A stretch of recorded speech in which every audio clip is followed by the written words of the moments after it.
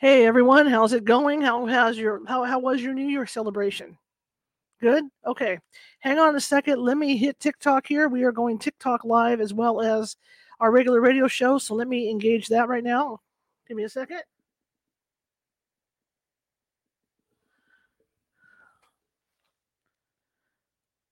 Oh, hey everybody, welcome. Welcome to everyone on TikTok live as well. I want to welcome everybody here. My name is Charlotte. I'm going to be your host for the next hour. This is the California Haunts radio show. We broadcast Sunday through Friday. But Sundays are special days because what we do is I'm going to read something real quick. Hang on a second. This is my first time. Okay. All right. This is my first time broadcasting on TikTok live. So for everything, there's a first time and maybe a last. I don't know. And I don't know how many people are going to be listening. Let me check everything here.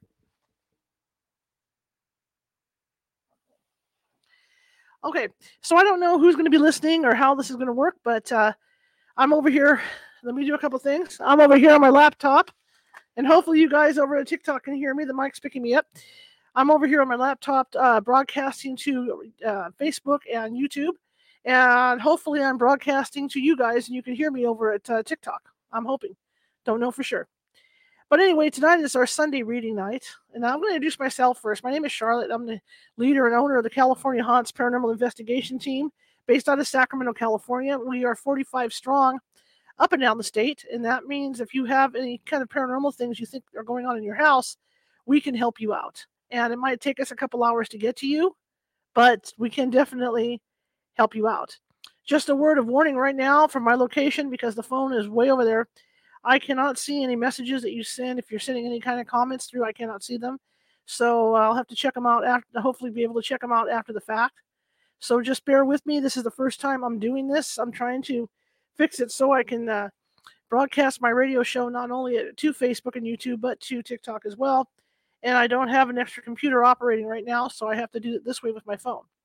Today is going to be an interesting day for probably you guys on TikTok because you've never seen me do this before. I have a book that I read every Sunday, and it's always paranormal themed. It's either true life stories, the paranormal, or it might be just a story, that's paranormally based. Just like a ghost story, right? Just ghost story. So that's what I do every Sunday for an hour, and it's turned out really good. And this week, as you can see by the title of the original video, we're reading a book by Sylvia Schultz, who wrote a book about Christmas legends, like kind of like the Yule Cat and different legends and different stories about about winter and what goes on sometimes in those dark days of winter and holidays and all that. So we've been reading that every Sunday. So I want to welcome you guys, whoever happens to come in, to listen to the book. We've got about two more readings of the book, and then we'll be switching over to a book about the Salem witch trials. All right.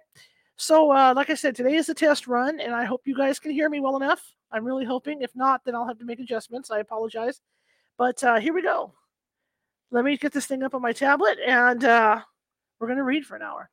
And again, if you're watching from Facebook and you like what you hear, please be sure to like, and if you haven't already, um, hit the follow button. If you're watching from YouTube, down in the bottom right hand corner on YouTube, there is a little ghost with a magnifying glass.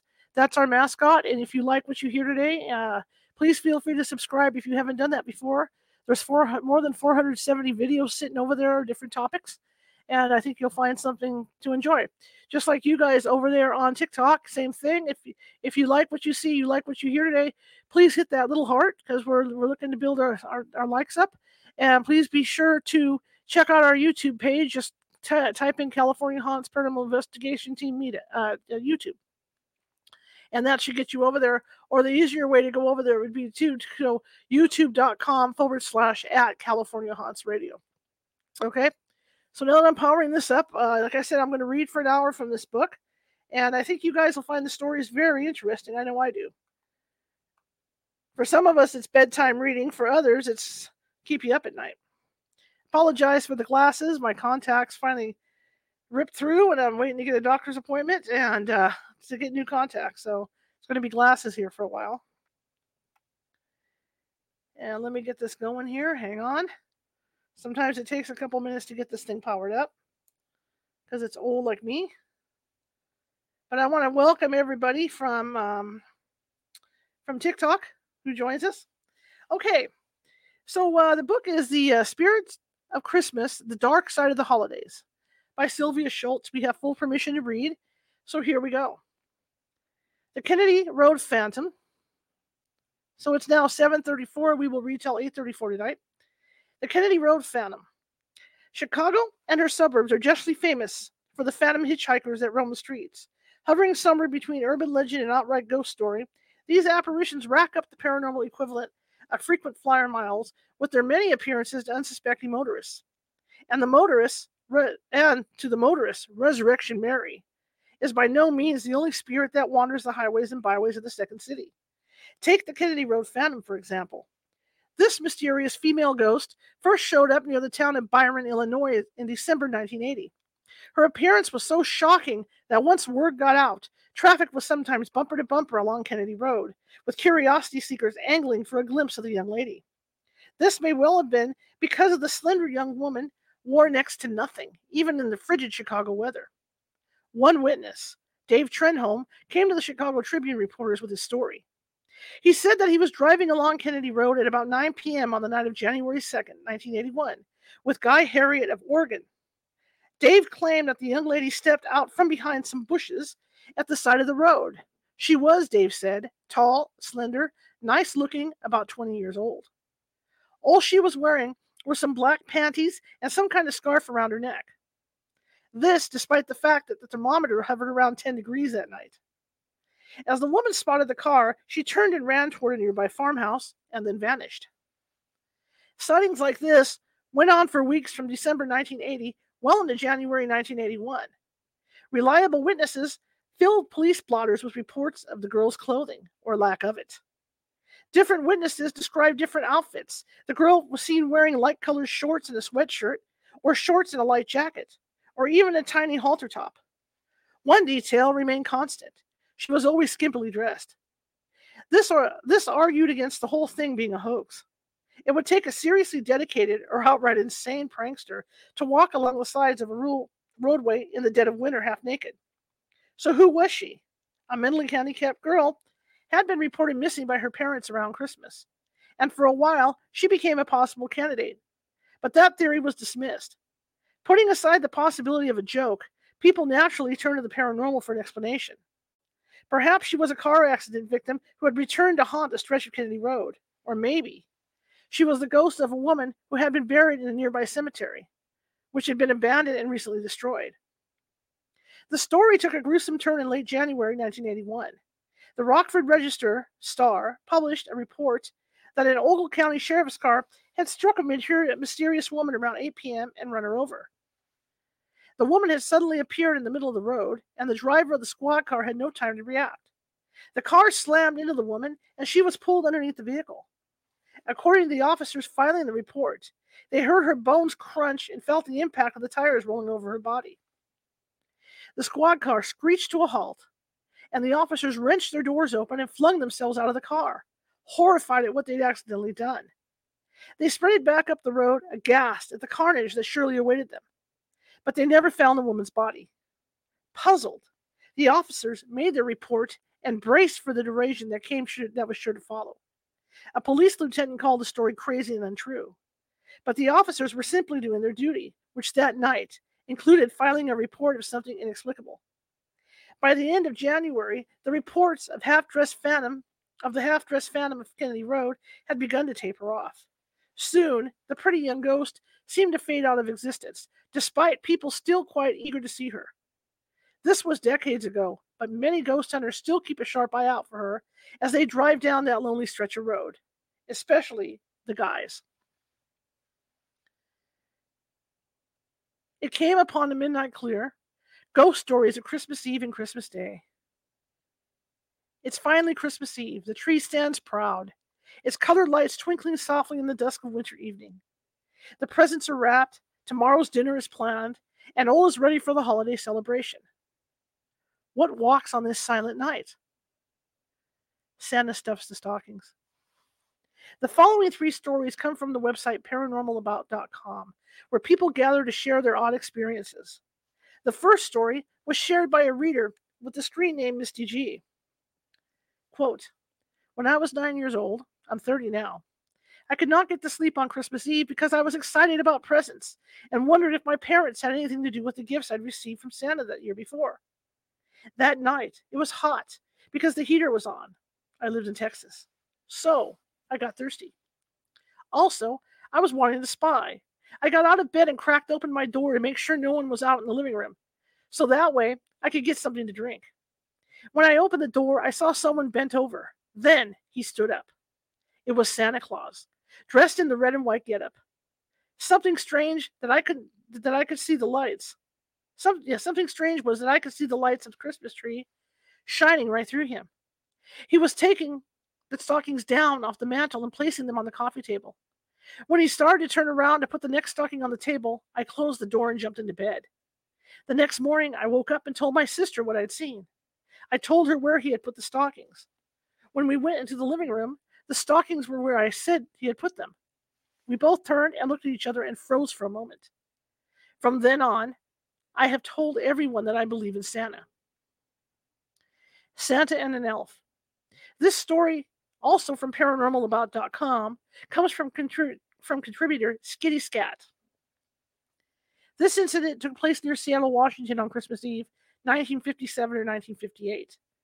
Mom was at the kitchen window when she yelled for my sister and me, ages around 5 and 7, to come look. There was Santa and an elf carrying a big brown bag, walking down the middle of the street. My dad went running out the door to see if Santa would come and say Merry Christmas to us kids, but Santa, the elf, and the big brown bag had vanished. The ghosts in the living room. And one more story from Arthur H. My mother, to whom I was very close, passed away in 1964 when I was 17 years old. I left home that year and moved to Ontario from Nova Scotia. In 1969, I met a girl whom I'll call Karen, and we got married in March of 1970. In December of 71, we were expecting our first child. We were living in a small bungalow.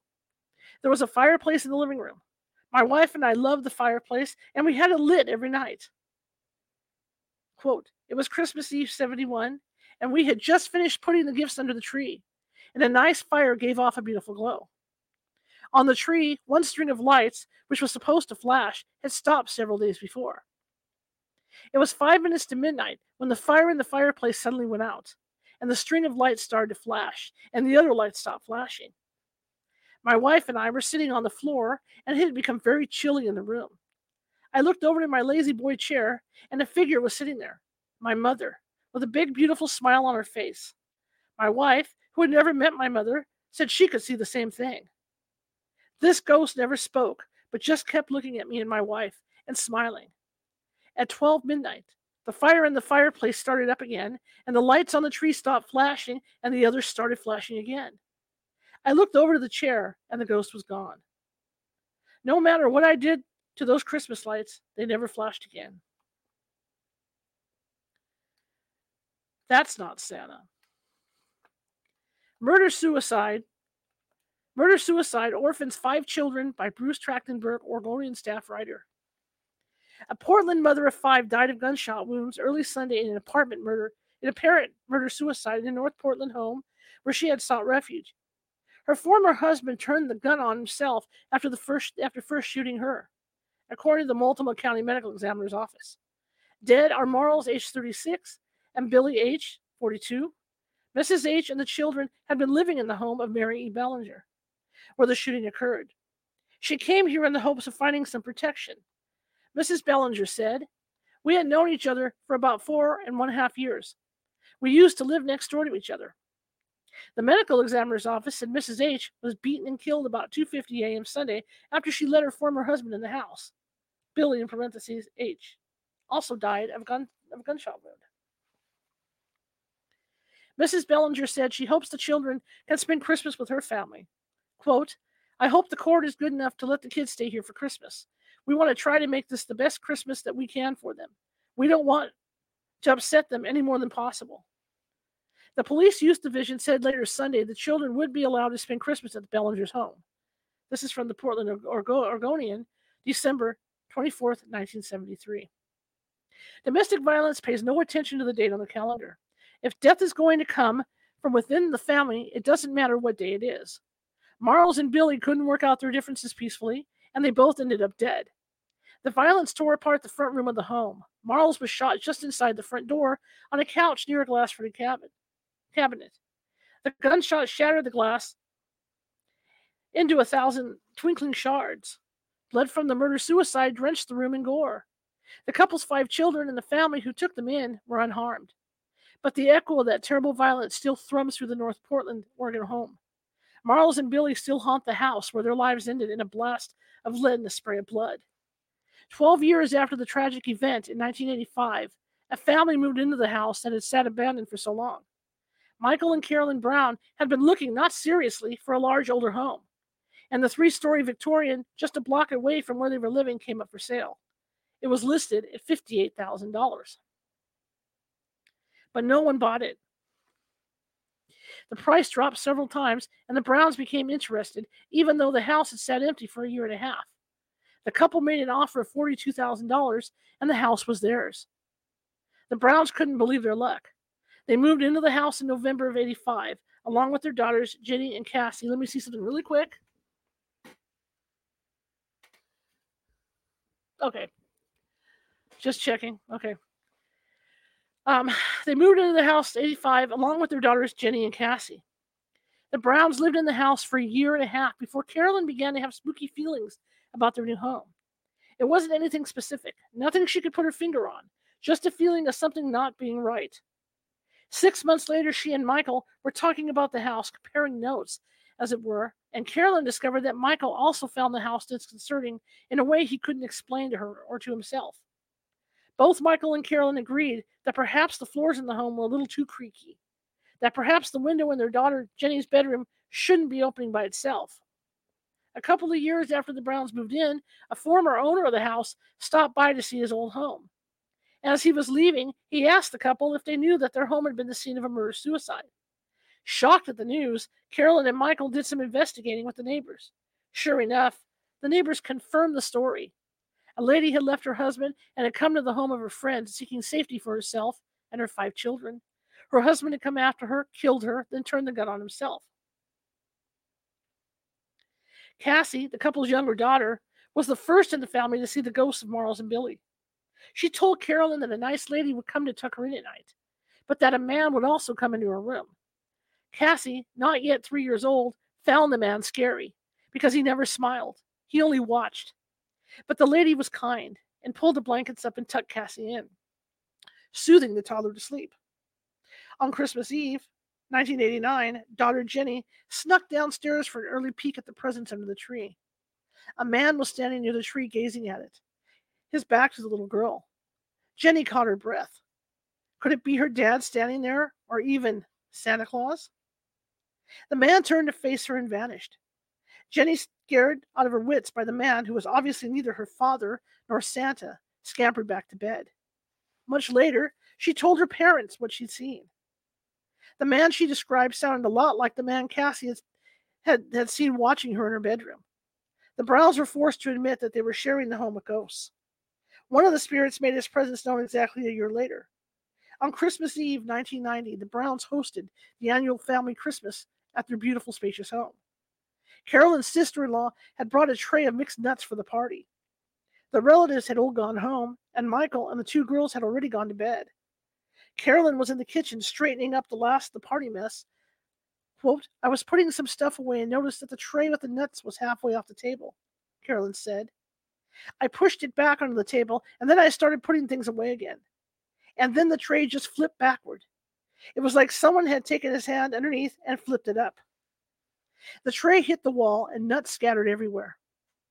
Carolyn snapped off the lights and bolted for the safety of her bedroom. The spilled nuts could wait until morning." Poe finds his inspiration.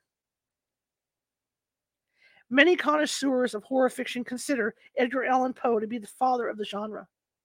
And one of his finest short stories is The Cask. Okay, here we go. The Cask, dang it, The Cask of the Amontillado. Amontillado. The Cask of the Amontillado. Why do I always get these? This deeply creepy tale is a staple of high school literature classes, and for good reason. I don't remember this. Okay, and for good reason. It's the story of a man who gets bricked up alive. Oh, I remember this now. It's the story of a man who gets bricked up alive in a dungeon, a fate he thoroughly deserves. What most of these high school English students don't know is that Poe based his story on true events. Poe was born in Boston on January 9th, 1809. In 1827, the 18-year-old Poe enlisted in the Army. His first posting was pretty close to home, at Fort Independence on Castle Island in Boston Harbor. On Sunday, when he had some free time, Poe wandered outside the fort's walls down to the water's edge. A monument there had caught his attention, and naturally he wanted a closer look. On one side of the obelisk, Poe read the inscription: "The officers of the U.S. Regiment of Lieutenant Arty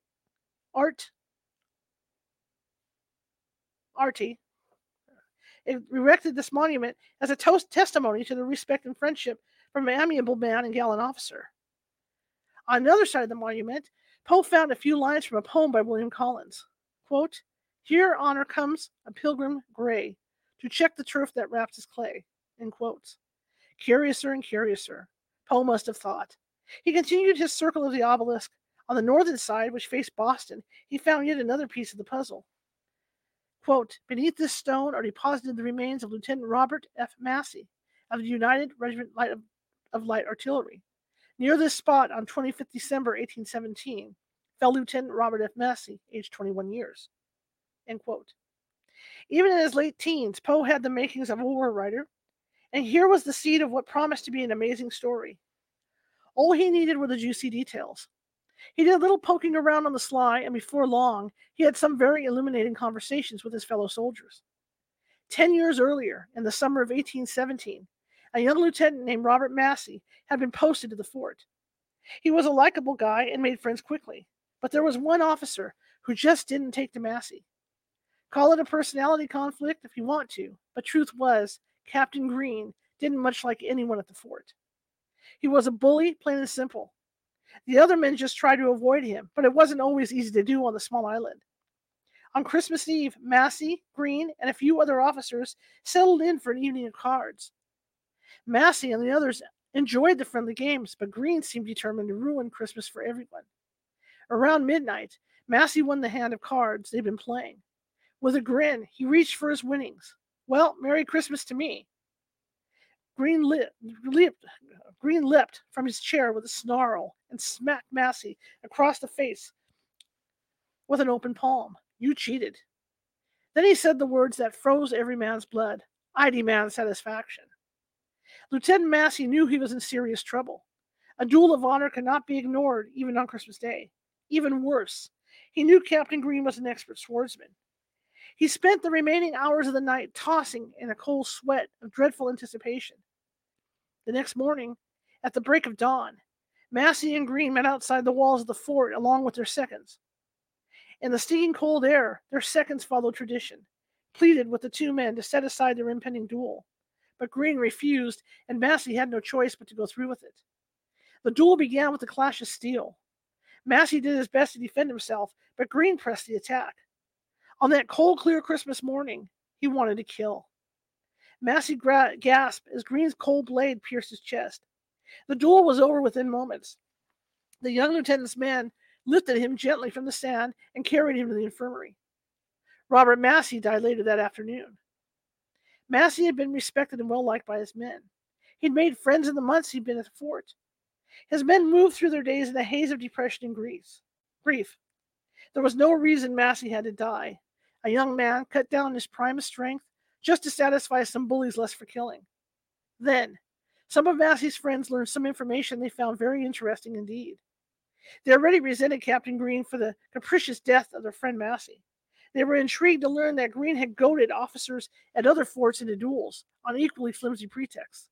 In short, Green was responsible for the deaths of 6 other men. He was Massey's friends realized a sociopathic killer who chose to murder victims in plain sight. Robert Massey's friends had a monument erected to mark the spot where he'd been run through. At nearly the same time, a strange thing happened. Captain Green disappeared. The top brass at the fort could give no explanation. So after some time, he was considered a deserter. Green was never seen or heard from again. But the story, Poe discovered, didn't end there. One night, still mourning the senseless death of their friend, a handful of Massey's fellow officers paid Captain Green a visit. They brought several bottles with them. Never one to turn down a free drink. Green lifted a few glasses, and still the other officers kept topping off his mug. Soon, Green was knee walking drunk. Two burly officers propped him up, one under each arm, and they went for a walk. The whole group manhandled Green out of his room and down to one of the old dungeons of the fort. Earlier that day, the officers had gone searching for the most remote of the abandoned cells. The dungeons had fallen out of regular use, but the cells were still equipped with the iron shackles of days gone by. The men hustled Green down the dark, filthy cell and dragged him through the narrow door. They dumped him onto the dusty floor and clamped the rusty iron manacles to his wrists and ankles. Green came to a groggy half-consciousness and slurred a question. What the hell was going on? Then realization cut through the fog of alcohol. The officers ignored him, and he began to yell and struggle against his chains. Silently, they mixed mortar and began to take bricks from the pile stacked next to the door. It didn't take long for the men, working together, to brick up the narrow cell door. It took longer, probably much longer, for Green to die screaming in the pitch blackness. The officers involved all requested transfers to other forts. But before they all left, whispers began among the lower ranks. The story was shared in low, muttered tones. 10 years later, there were still soldiers at Fort Independence who remembered the true story of the fate of Captain Green. They shared that hushed tale with budding horror writer Edgar Allan Poe. The higher-ups got wind of Poe's research, and he was called into the office of the fort's commander. Poe was told that he was strictly forbidden to tell anyone the story of Massey's duel and its grisly consequences. Poe agreed to the gag order. Of course, no writer could sit on a juicy story like that forever. Many years later, Poe composed a story set in Europe, here we go with the name, titled The Cask, the Cask of the Amontillado. Yeah. And I'm going to spell it out, guys. Amontillado. Let's just leave it at that. He was forbidden to tell the story, but no one had said he couldn't write a story that had its roots in the sand of Castle Island, roots that reached down into the dungeons far below the ground. But there is yet more to this story. In 1905, a work crew on the island discovered the oldest section of the fort. On comparing the prison cells to the fort's original plans, the crew realized that they didn't match. A bricked-up section of a wall captured their attention. Maybe the missing cells were behind the wall. The foreman called for more light and a couple of pickaxes, and the men set to work solving the mystery. After a couple of hours' work, there was a hole in the wall, large enough for a small man to fit through. The man came back out of the cell much more quickly than he'd gone in. There's a skeleton in there, he gasped. The men pulled down the rest of the wall, revealing a skeleton dressed in tattered remains of an 1812-year Army uniform. Rusted shackles still encircled the bones of the wrists and ankles. The skeleton's jaw hung open in a soundless scream. The remains were never identified. They were simply given a military funeral and buried in the cemetery on Castle Island. The gravestone reads, "Unknown."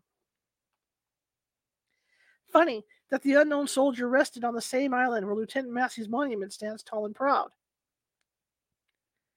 Or at least it did for a while. A bridge was built in 1891 that connected Castle Island to Boston, and thousands of weekend visitors came to see Massey's monument. In 1892, a new cemetery was opened on Governor's Island, and the monument and Massey's remains were moved there. In 1908, the body and monument were moved again to Rest Haven Cemetery on Deer Island. Massey was allowed to rest in Rest Haven until 1939, when he and his monument were uprooted once again and moved halfway across the state to Iron, Massachusetts. Robert Massey was finally buried at Fort Devens. May he rest in peace until the next time someone moves him. Christmas carols in the woods. The old man had retired from the Baltimore and Ohio rail line. The engineer had been known for his love of the Christmas season. Every December, he'd buy sacks of candy to toss to children who lived in the houses along the tracks, like a rolling Santa Claus. And he would bellow Christmas carols as he worked, filling the railroad cars with cheerful song.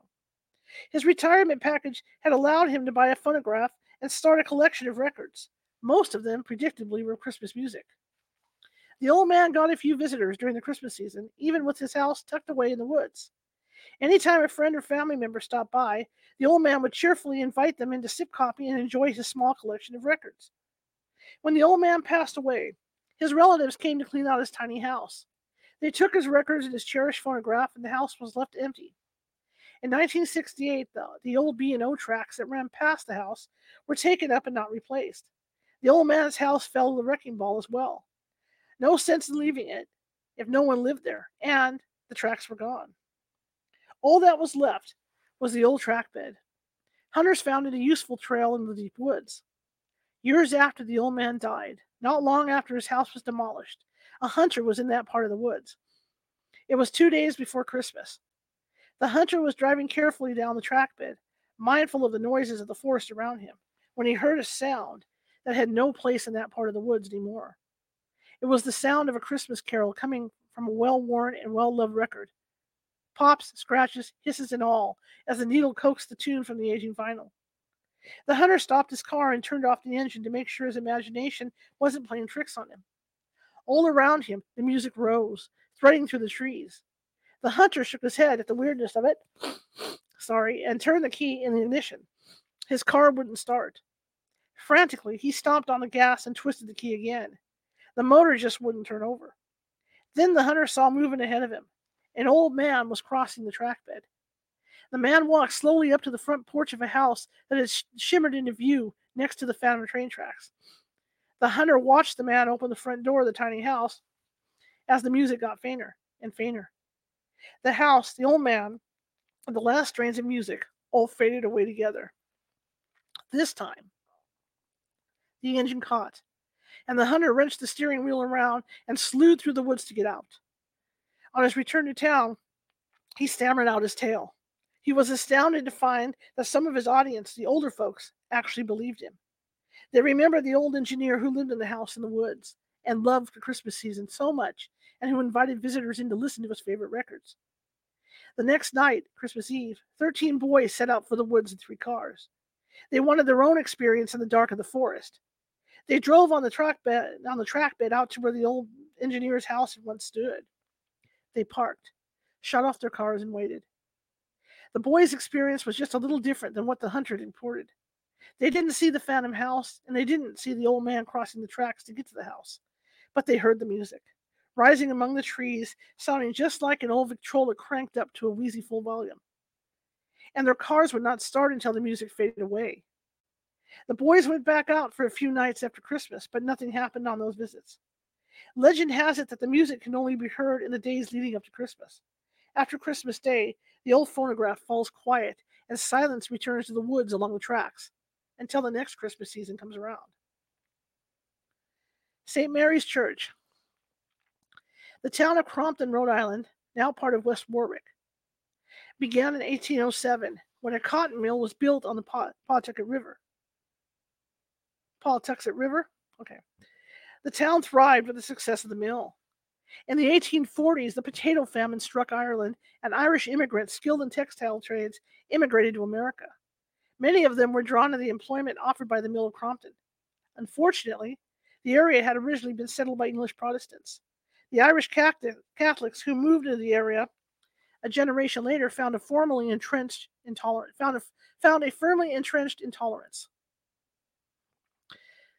The closest Catholic church was in Providence, which was a good 10 miles from Crompton.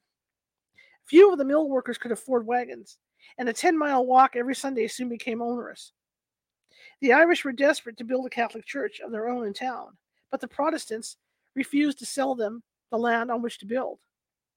The Irish Catholics finally found friends in Paul and Mary Doran. The Dorans bought a 1-acre lot, then turned around and deeded it to the Roman Catholic Bishop of Hartford. In 1844, the ground was broken for the construction of a church. Mary Doran died young. In fact, she died soon after the work was begun on the church. There were whispered rumors that her death was the result of a retaliatory curse flung by the enraged Protestants. But whether Mary Doran's death had a supernatural aspect or not, it seems pretty clear that she is still very much a part of the church she helped to found. The small church holds an air of eerie mystery. Many members of the congregation, especially children, feel uneasy within its walls. Even today, some parishioners refuse to go into the church alone at night. Friar Edmund H. Fitzgerald, who was pastor at St. Mary's from 1984 to 92, readily admits that he believes the church is haunted by the spirit of Mary Doran. He has been alone in the church countless times, and many times he would hear footsteps on the hard cedar floor. The footsteps would come up right behind him, but when he turned around, there was no one to be seen. Sometimes the church organ's majestic tones would ring out, even when the instrument was closed, locked, and covered with its cloth. As unnerving as all these episodes may have been, though, Friar Fitzgerald says he never felt uncomfortable in the church or frightened of the invisible presence. Friar Fitzgerald experienced a very special aspect of the haunting one Christmas Eve in 1989 or 90. He had offered the Mass of the Christ Child that afternoon. By 5 p.m., the last of his parishioners had left, and Friar Fitzgerald was locking the church to leave himself. Suddenly, the tower bell began to ring on its own, pealing out over the church grounds. Friar Fitzgerald immediately went back into the church to investigate. The bell rope was moving up and down, all by itself, he said, but there was nothing in the church. That bell could only ring from someone pulling the rope. Even recent hurricanes did not cause the bell to ring in this way. But Father Fitzgerald wasn't alarmed by the spectral bell ringer. Quote, "What better time for it to ring," he said, "than to celebrate the birth of the Christ child." The Lady in the Pantry. On Christmas Eve in 1885, a canon living in Clontarf, Ireland, was relaxing at home in the rectory when his cook came into the room. Nervously, she pointed out that there was a strange noise going on in the kitchen. It sounded to her like the noise of a heavy wagon rolling past a rickety house. The canon had no idea what to make of this, but his cook was obviously alarmed. So he called another servant, and the three of them, canon, cook, and manservant, went down to the kitchen, which was in the basement. By the time they got to the kitchen, the house was vibrating as if in the grip of an earthquake, but none of the furniture or dishes were being jostled. They were all perfectly still. The two servants were on either side of the canon, each holding onto an arm, terrified at the eerie disturbance. Suddenly, the vibration stopped, but beyond the closed pantry door, the three of them could hear a tremendous racket. It sounded like someone was throwing every china plate, bowl, and glass onto the flagstone floor. Crash after crash came from behind the locked door, while the servants clung to the canon for dear life. The door was locked, but the key was in the lock, and the canon decided to open the door and investigate. He reached for the door, but before he put his hand on the key, the locked door of the pantry swung open. A tall woman glided out of the pantry. She was wearing a loose white dress with a short black cape around her shoulders. The canon was paralyzed with fright, and his two servants were holding onto his arm so tightly in their own fear that days later the canon had bruises from the panicky grip of their fingers. The canon wrenched away from the servants to follow the ghost, who had moved across the kitchen to the stairs. When the ghost reached the bottom of the stairs, it vanished, and the canon's two small boys, in their bedroom 3 stories above, started screaming. The three thundered up the stairs of the boys' bedroom. The boys were shaking, terrified at the ghostly intrusion. The older boy, who was 10, told his father that he had been lying awake in his bed waiting for Santa Claus. But instead of the jolly old elf, a strange lady glided into the room and then went back out, and she hadn't left any toys. The canon and his servants searched the rectory from top to bottom, but they found no trace of the lady in white. And when the cook opened the pantry door, which was still locked, she found no broken china and nothing was disturbed. Mrs. Eustace returns. The dead must leave us for a while, it's true, and sometimes our grief of losing them can feel overwhelming. But if we are lucky, our loved ones will find a way to let us know they still care for us, even beyond death. Dr. Eustace's wife died early on Christmas Day in 1932. The widower was devastated by his loss, but he believed that his wife's spirit lived on, and that they would someday be reunited. But as the bleak days and weeks without her wore on, Dr. Eustace drew his grief around him and resigned himself to her loss. About 7 weeks after his wife's death, Dr. Eustace was taking an evening stroll in his garden. Suddenly, he stopped in his tracks. There, in the fading light of the setting sun, stood his beloved wife. Dr. Eustace later wrote about the experience. She stood looking straight at me, as though she had been expecting me. Her face and figure were as distinct and clear-cut as in life. She gazed intently at me. Translated into words, her expression would have been, well rendered by, "How stupid of you, why so foolish?" I believe that I smiled, and that my face reflected my joy. But the surprises were not yet over for Dr. Eustace. His wife's friend, Mrs. Welch, came by to offer her condolences. During their conversation, Mrs. Welch claimed to have seen Mrs. Eustace on Christmas Eve, the night before her friend had died. Mrs. Welch had attended. Okay, the night before her friend had died, I'm sorry. The night before her friend had died, Mrs. Welch had attended midnight service at the Convent of Poor Clares. She had gotten to the church at 5 minutes before midnight, and she said Mrs. Eustace had been at the church too. Mrs. Eustace had greeted her friend and taken her by the arm, helping her to her seat with a smile. When Mrs. Welch had learned the next day of her friend's passing, she realized that of course it hadn't really been Mrs. Eustace at the church, but that her friend's spirit had been the one to help her to her seat. As Mrs. Welch spoke of her experience, Dr. Eustace recalled something else about that Christmas Eve.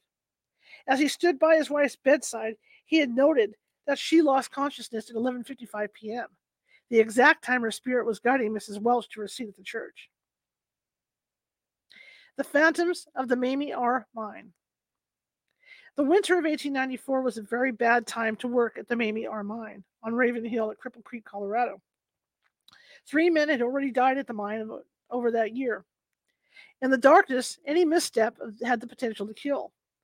One miner had been killed in an unexplained blast. Another miner had the bad luck to be standing under the bucket used to transport workers to the surface when the new cable broke.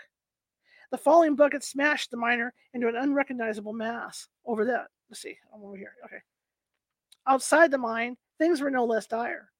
A man named Garson, who ran the mine's boarding house, came down with mountain fever. 9 days later, he was dead. On November 15th, 1894, E.D. Blake was appointed manager of the boarding house. On Thanksgiving night, Blake was working at the top of the mine along with a foreman named Fatty Root and 2 other men. They were all working near the hoist bucket. Suddenly, the signal bell rang 3 times, then once. This was the signal for "man aboard, hoist away." The hoist man started the bucket on its upward climb, but before it got all the way to the top, the bell rang once, the signal for stop. Then it rang twice for lower away. Then the bell started ringing randomly, throwing out a bizarre contradictory mix of signals. This was all kinds of wrong. The bucket and windlass were the miner's lifeline to the surface. It was far too serious of a piece of equipment to waste the operator's time with silly games and mixed signals. Blake and Root decided to put a stop to the shenanigans. Ignoring the bell signals, they hauled the bucket up and climbed in. They bumped and clanged their way to the bottom of the shaft. Grabbing lanterns, they both went all the way through the workings. There was no one down at the bottom. When the 2 men came back up, the hoist operator said that no one had come up before them either. A few nights later, a miner was working at the 375-foot level. He came up to the top, ashen-faced. A man, he said, had just been killed. The miner said he had been placing charges for blasting. As he worked, someone had walked right past him, straight into the middle of the blast zone. He had yelled at the man to get out, but whoever it was had ignored him. Then the charges detonated. As soon as the smoke from the blast had cleared, the foreman sent workers down to investigate. When they got down to 375 feet, they were met by a horrifying sight. A man stood in the lantern light, blood streaming from several ugly gashes on his head. One of his arms had been blown off. He stood with it slung smartly over his other shoulder, like a rifle. The men were appalled at the sight of the mutilated miner, but they were astounded he was still alive. They yelled at the man, but he ignored them. Perhaps, and quite rightly, he was in shock. One of the rescue party stepped forward to take the miner's good arm, and his hand went right through the injured miner. The shift boss grabbed a drill and poked at the man, and the drill swished through the prospector as though the man was made of smoke, not flesh and blood. The ghost brushed past the men, headed for the bucket, and rode up to the top. The rescue party waited until their racing hearts had calmed down, then they too rode the bucket up to the surface. The hoist operator at the surface swore he hadn't pulled the bucket up but once, for them. The hauntings continued. On Christmas Eve, Blake, Root, and 2 other workers were once again at the top level of the mine near the bucket. The bell sounded 3 times, then once. "Who's down there?" Root the foreman asked. "There isn't anyone down there," the hoist operator said. But he couldn't just ignore the signal. Better safe than sorry, after all. He started up the hoist. What happened next, according to E.D. Blake, was recorded in a WPA Writers Program report dated 1936 to 42. "All 3 of us started back, and the blood curdled in our veins. I hope to be spared ever seeing such a sight again." Quote, "Garson got out of the bucket first. Garson with his yellow, pinched face and staring eyes, just as he looked the night I saw him die of a mountain fever. Then came the one-armed man, with the blood spattered over his features and the shattered stump of an arm. Between them, they lifted out the body of a poor fellow lashed to a plank as it laid it on the platform. Then the one-armed man reached down the bucket and brought out his arm. As he rose from the stooping posture, he looked toward us, the most ghastly object I've ever beheld, his face all cuts, his clothing torn to shreds. He laid the arm on top of the body that was lashed to the plank, and the 2 raised the whole horrible thing to their shoulders and walked out into the night. For a minute, no one spoke, and then we all rushed to the door, and as true as I live, we saw the 2 men, ghosts or whatever they were, walk over the edge of the dump and disappear in the darkness. But the Mamie R wasn't finished claiming its victims. That night, the mine flooded. The next day, Christmas Day, the miners had to work on emptying it, one hoist bucket at a time. Around midnight, Fatty Root relieved the bucket dumper and was working the hoist. The men on that shift had brought up a dozen buckets of water, and the 13th was nearly the top, when the winding spool slipped out of its frame and the cable whipped out in great deadly loops. One of the cable loops caught Root around the neck and lopped his head right off, quick as thought and as cleanly as a guillotine. Many of the mines in the American West were worked by Welsh, Irish, and Cornish immigrants, men descended from miners themselves, men who brought with them generations' worth of expertise in working underground.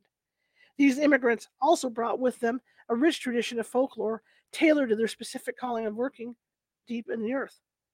The Tommyknockers were a fairy race who lived underground. Sometimes these pixies were helpful locating miners' lost tools, leading them to safety out of the tangle of mine shafts, and warning them of impending cave-ins. But sometimes the Tommyknockers could be maliciously manipulated. They would steal tools and lunches. They would tap a miner on the shoulder and laugh at his confusion. And sometimes their tricks were deadly. The Tommyknockers would toy with senses gone dull in the unrelenting darkness. They would pretend to be a lost child crying for help, luring miners deep into an unshored shaft, leading them into a very real danger to cave in.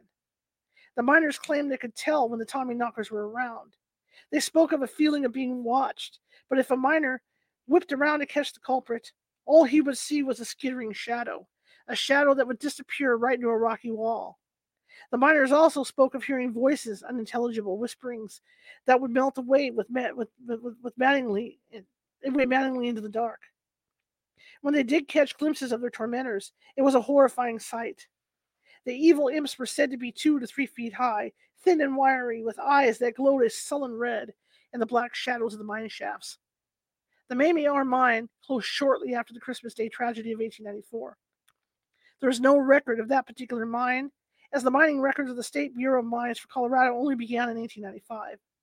But perhaps in an abandoned mine somewhere in the rocky wilderness in Cripple Creek, Tommyknockers still chatter in the darkness, and dead miners still travel up and down the derelict hoist, still toiling in the mines decades after the accidents that stole their lives. The wreck of the General Arnold. The year was 1778. The young country of America had declared its independence from Britain just 2 years before. King George III wasn't about to let his colonies go without a fight. The American militia needed all the help it could get. In December, the brigantine General Arnold set sail from Boston. She carried 20 guns with a crew of 106 to man them.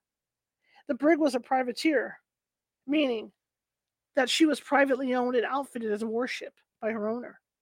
Ships like this were issued letters of marque by province of Massachusetts, allowing them to legally chase down British ships and plunder them. With these letters of marque, the ships and their crew rode the fine line between legitimate raiding in a time of war and outright piracy. By Christmas Day, the ship had gotten as far as Gurnet Point outside of Plymouth Bay. The captain, James McGee, anchored there and signaled for a pilot to take the ship safely into the harbor. But a storm was brewing up fast, and no sane pilot would risk his life in such a nasty weather. Without a local mariner to guide the brigantine into the harbor, Captain McGee would have to take his chances navigating the unfamiliar shoals on his own. McGee decided to ride out the storm in Cape Cod Bay for the night and hope a pilot made his way out to the brig the next morning. That turned out to be a very bad idea. The storm grew worse during the night. The General Arnold, already dragging anchor, went aground on White Flats in Plymouth Bay. The ship was still a mile off of Plymouth shore and being forced further into the sand. Then the tide went out, leaving the ship stranded and listing in very shallow water. As the storm that had been menacing the ship turned into a deadly nor'easter for 3 days, wind and snow pummeled the General Arnold.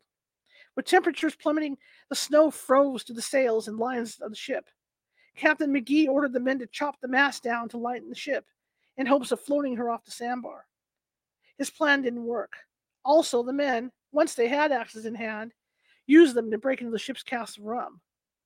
The men went below decks to wait out the fury of the storm, but under the force of the pounding waves, the seams split and frigid water poured into the ship. The men were forced back up onto the deck, into the wind and snow. Then the tide came back in. Waves washed over the deck, adding to the misery of the already freezing crew. There was one small boat on board. 3 of the men decided to take the yawl and row to shore for help. They risked being battered to pieces by the pounding waves, but they decided it was worth a try. Parentheses, it's unclear whether they came up with this plan on their own or if they had McGee's permission to make a run for it. End quote, in parentheses. The men piled into the yawl and were able to row to a frozen port of the bay, where they walked across the ice to a schooner that had gotten trapped. The 3 men who made their escape never did come back. Around sunset on Saturday, December 26th, the tide went out again. The brig was no longer battered by the pounding waves, but during the night, the wind shifted to the northeast, bringing bitterly cold temperatures. Soon enough, the tide came back in with accompanying waves. Unable to seek shelter below decks, the men were exposed to the cold on deck. Sailors, clinging to the ropes of the rigging to avoid being washed overboard, froze to death where they were. By the next morning, 30 of the men were dead. The survivors stacked the frozen bodies to provide a windbreak as the storm's fury lashed the decks. As the snow continued to fall thick and fast, and waves battered the decks, the stacked corpses froze into a solid wall of flesh and wet clothing. By Sunday, December 27th, the townspeople of Plymouth realized the brig was stranded on White Flats. They tried time and time again to row out the foundered ship, but the storm was still too strong, and Plymouth Bay was a churning mass of ice floes. The crew was forced to wait another agonizing night. The morning of December 28th brought hope. The people of Plymouth, desperate to provide some help to the suffering crew of the ship, had worked through the night, piling ice floes together to form an enormous bridge out to the sandbar. After 3 days of bitter cold and howling winds, the storm broke. The people of Plymouth cautiously ventured out into the White Flat.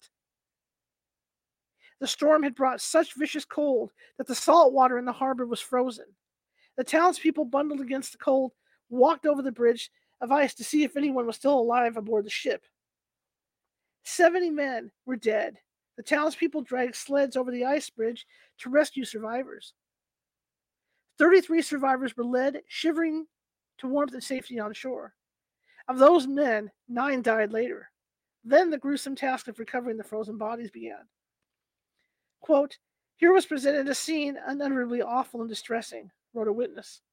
"It is scarcely possible for the human mind to conceive of a more appalling spectacle. The ship was sunk 10 feet in the sand. The waves had been for about 36 hours sweeping the main deck. 70 dead bodies, frozen in unimaginable postures, were strewed over the deck. The townspeople of Plymouth decided to lay the bodies in the courthouse, as it was one of the largest buildings in town, with plenty of floor space. There was, however, one horrifying flaw in this plan. The bodies of the sailors that had been stacked to provide a grisly windbreak in the General Arnold's deck were now frozen into a solid chunk far too big to fit through the courthouse door. No one wanted to hack the frozen meat apart, so the mass of bodies was put in the town brook to thaw.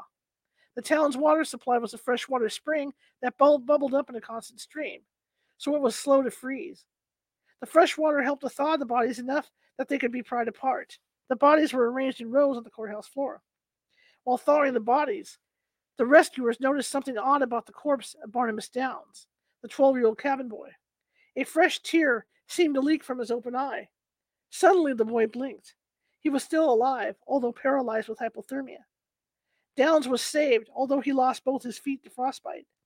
He lived into his 50s and wrote a memoir of his experiences. In the book, he wrote that as bad as losing his feet was, the pain of getting thawed was many, many times worse.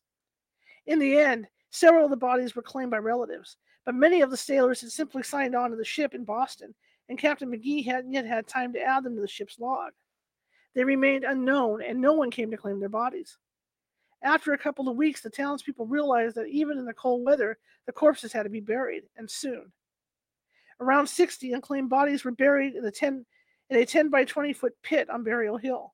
The pit, probably a rubbish dump that had been dug before the ground froze, was pressed into service as a mass grave.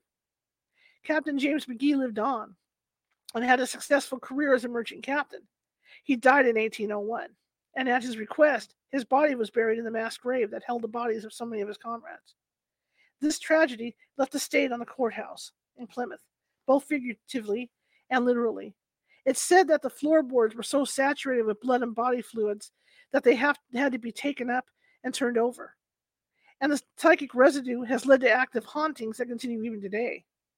Janice Williams, leader of Dead of Night Lantern tours in Plymouth, tells the story of the wreck of the General Arnold with ghoulish relish. Parentheses. Of course, that's the way she tells all the stories on her tour. End of parentheses. She describes the sound you might hear if you stand in the ladies' restroom, which is located in the basement of the courthouse. It's a shuffling, sliding sound, the sound of freshly thawed bodies being drug across the courthouse floor and arranged in row after row. She will show you the picture on her phone that shows 3 young cabin boys peering out from one of the courthouse windows, and another picture of one of the dead sailors. These pictures are also posted on the Dead of Night Tours website. And Janice will warn you, with glee, that if you are a woman visiting the courthouse museum, you might feel a friendly arm slide around your waist in an affectionate hug. But it's not anyone you know. When you turn around to smile at your companion, there's no one there. Just the spirit of a lonely sailor looking for warmth and maybe a smile from a pretty girl. All right. End of Sunday read.